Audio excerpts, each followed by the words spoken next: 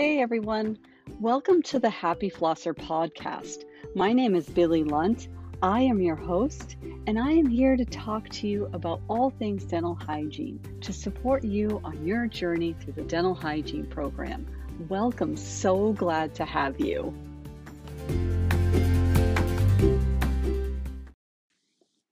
As a dental hygienist, it is important to understand enamel in great detail. You have to understand composition, formation, as well as how enamel responds extrinsically to exposure of things like preventive medications like fluoride, and how it responds intrinsically to exposure of things like whitening products. In this episode, we're going to take a closer look at the histology of enamel formation. This process is known as amelogenesis. At the end of the process, the composition of the final product known as enamel is what we will be discussing. Are you looking for study sheets? I've created study sheets that cover the content of this episode. If you're interested or that's something that's going to help you on your learning journey, you can click the link listed right in the description of these show notes. Happy studying!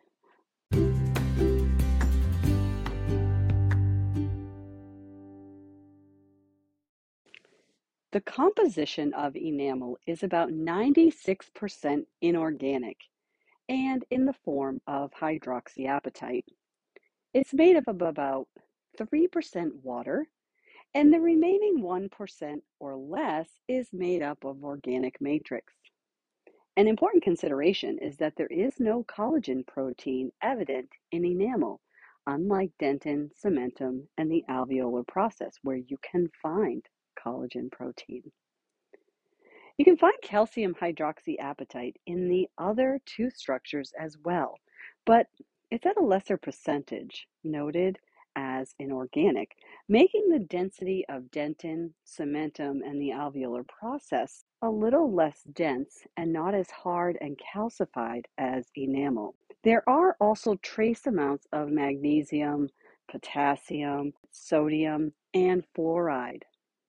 The configuration of crystals that make up the enamel crisscross at different angle configurations, and this crisscross configuration provides a protective layer in order to keep the inner portion of the tooth healthy in the challenging environment within the oral cavity.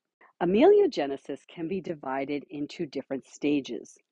Now, some reference group these stages together, but for this episode, we're going to break amelogenesis into 6 stages of development and review the actions that occur in each stage of the process to really help the learning.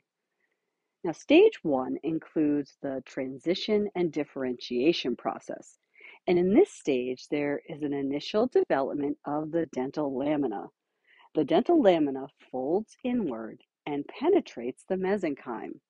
Now, the results of this is the transition through all the stages of tooth development that shape the crown of the tooth, starting at the cusp tip and then working downwards towards the CEJ. Once dentin is deposited, the pre-ameloblasts come into contact with the dentin, and this is when the cells differentiate into ameloblasts.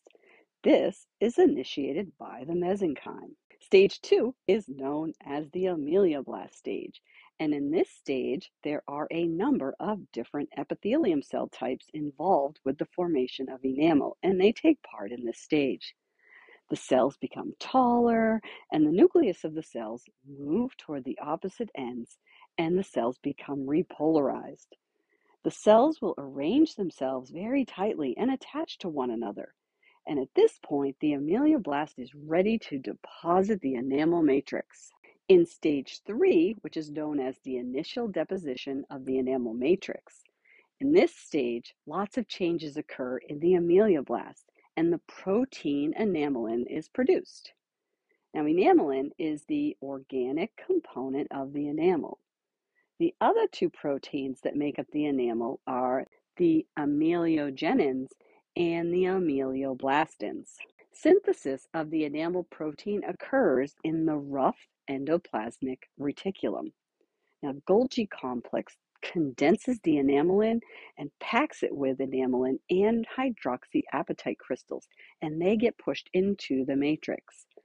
The matrix migrates to the back of the cell in order to be released. Ameloblasts are responsible for the development of adding calcium to form the hydroxyapatite as the matrix is secreted. Stage 4, the formation of the tomes process. In this stage, the first incremental step of the enamel is actually formed. The ameloblasts begin to move away from the dentin surface, and they produce approximately 4 micrometers of enamel matrix a day.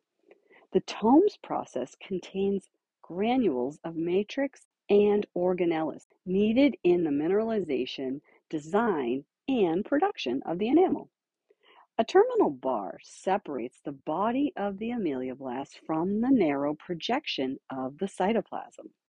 Now, in stage 5, which is called the ruffled end of the maturation, in this stage there is deposition of enamel, and at this point the ameloblasts advance toward the outer surface and really begin the process of adding calcium to the enamel in order to form the hydroxyapatite. There's a decrease in the volume and organelle content in order to help effectively transport the minerals into the deposited enamel. The ruffled plasmalemma begin their pumping action. Inorganic materials such as hydroxyapatite crystals are pumped into the enamel, and these cells appear at the end of the ameloblast and are part of the cells nearest the enamel. The cells will end up developing these elongated folds in the plasmalemma, with several mitochondria located between the folds or the ruffled ends. The increase in the mitochondria indicate that energy is reconfigured in order to pump the minerals into the enamel. Now, due to the size of the crystals, this requires a lot of energy from the cell. In stage 6, which is known as the smoothing of the maturation stage, in this stage, the crystals have been deposited and the cells change yet again. At this point, there are fewer ruffled edges, and in time, the areas will become smoother. Organic materials like protein and water is pumped out of the matrix. This requires so much less energy from the cell, and the result of this action is complete mineralization of the enamel matrix. Stage 7 is called the protective layer. The mineralization process has occurred, and at this point, the ameloblasts become shorter and join the reduced enamel epithelium, which will fuse with the oral mucosa at some point, creating a protective pathway toward the eruption process to occur. The ameloblasts are lost forever. The fused tissue disintegrates during the eruption process, and this prevents any further appositional growth of enamel. The mineralization process can continue from things like fluoride or calcium, and this is called the post-eruptive phase. The entire reduced enamel epithelium can later become part of the nasmyth membrane. The reduced enamel epithelium and the oral mucosa develop in the area of the oral epithelial tissue. Now, the basic unit of enamel is composed of rods.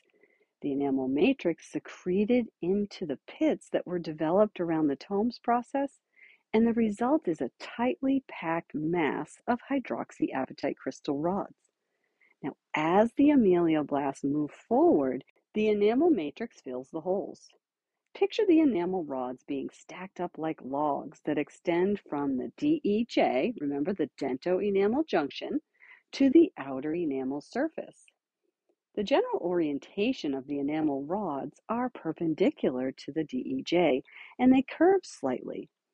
The curve is reflective of the movement of the ameloblasts. Now keep in mind, the enamel of most of the primary dentition is formed before birth, right?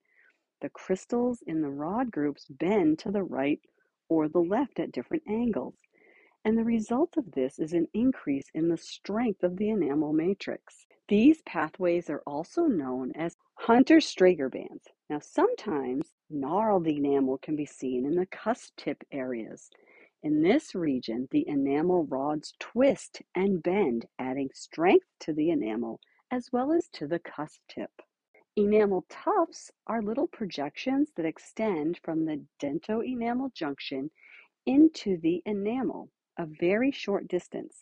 Now, these tufts contain a greater concentration of enamelin. It's important to know these areas have much less mineralization.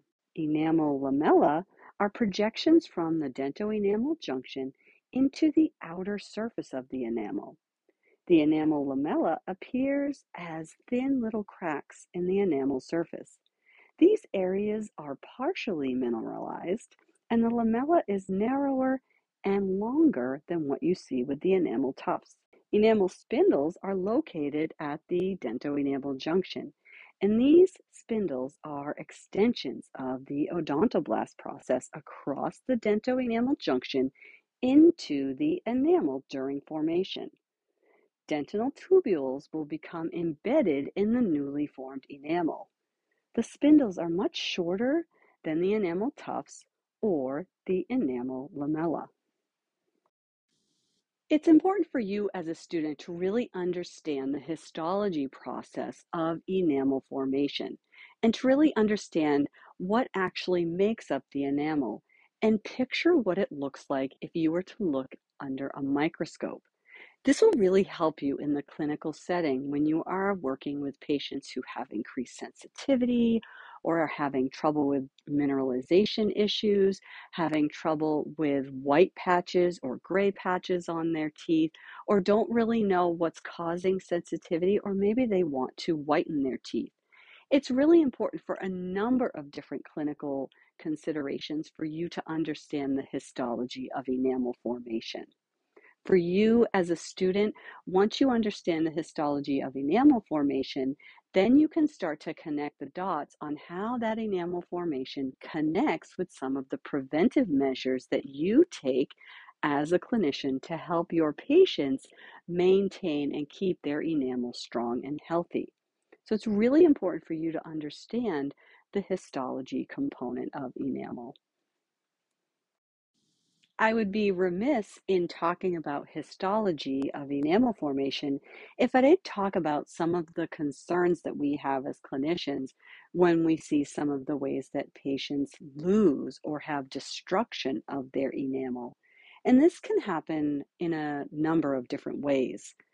One of the most common ways is through caries, right? The patient will lose some of their enamel matrix as a result of a bacteria causing a lesion in the enamel as a result of dental biofilm. And we see this very often. And this is quite honestly one of the most common ways to lose enamel structure in the oral cavity. And it's also one of the most common ways that your patients understand tooth loss and enamel loss as well. But there are also other ways for patients to lose enamel structure. Abfractions can occur, which is a V-shaped notch that usually occurs in the cervical third of the crown of the tooth, usually right at the gingival margin. And this happens as a result of a heavy occlusal load on specific teeth. And we will see this in several situations with our patients. So that's an important thing for you to understand as a clinician. Patients can also lose enamel structure from erosion due to chemical exposures, very acidic exposures. This could be because of an acid reflux issue or a diet issue where somebody is ingesting very acidic foods or they are regurgitating some of their acidic stomach fluids into the oral cavity. Abrasion is another way for patients to lose enamel structure, and this is from aggressive, prolonged toothbrushing with abrasive materials or a very aggressive brushing. And so that is something that we want to pay close attention to when we are in the clinical setting. And then just attrition, we'll see some of these shiny wear facets on the occlusal surfaces or missing cusp tips on our patients. And this lets us know that they have attrition going on. And this could be from grinding their teeth. Usually we see abfractions with patients who are clenching their teeth, and we see attrition with patients who are grinding their teeth. And Both of those are indicators of loss of enamel. If you're listening to this podcast, that means that you're most likely a dental hygiene student, because otherwise I don't know why you would listen. I just want to share with you that you are just my absolute favorite group of people. You work hard, you're organized, you have good time management skills, and know that your faculty is trying to help build you into the clinician and dental hygienist that you want to become. It is a tough journey to go from the beginning to the end of the process to become a dental hygienist. I know that just as well as all of you, as you're learning, know that. Keep with it, keep learning, keep growing. Anytime you have an opportunity to study with friends, review material, and try to recall some of the information, take advantage of this. You may miss your friends, you may miss your family, but I promise you this is just a season in your life. Keep your eye on your goal. Keep the reason why you want to become a hygienist close to your vest, close to your heart, so it will keep you motivated to continue to grow, improve, and learn. I'm sure you're tired at this point. It is an exhausting journey, but I can tell you firsthand, it is so worth the effort. And you will get to the end and realize that you have so much more to learn, and you will want to. You will desire to know more. We're always learning and growing. There is no finish line to the learning journey of a dental hygienist. So I implore you to continue to push yourself forward. I'm proud of all of the efforts that you've made so far. And I want you to keep listening and keep growing and keep doing everything you need to do to be successful. We are all rooting for you.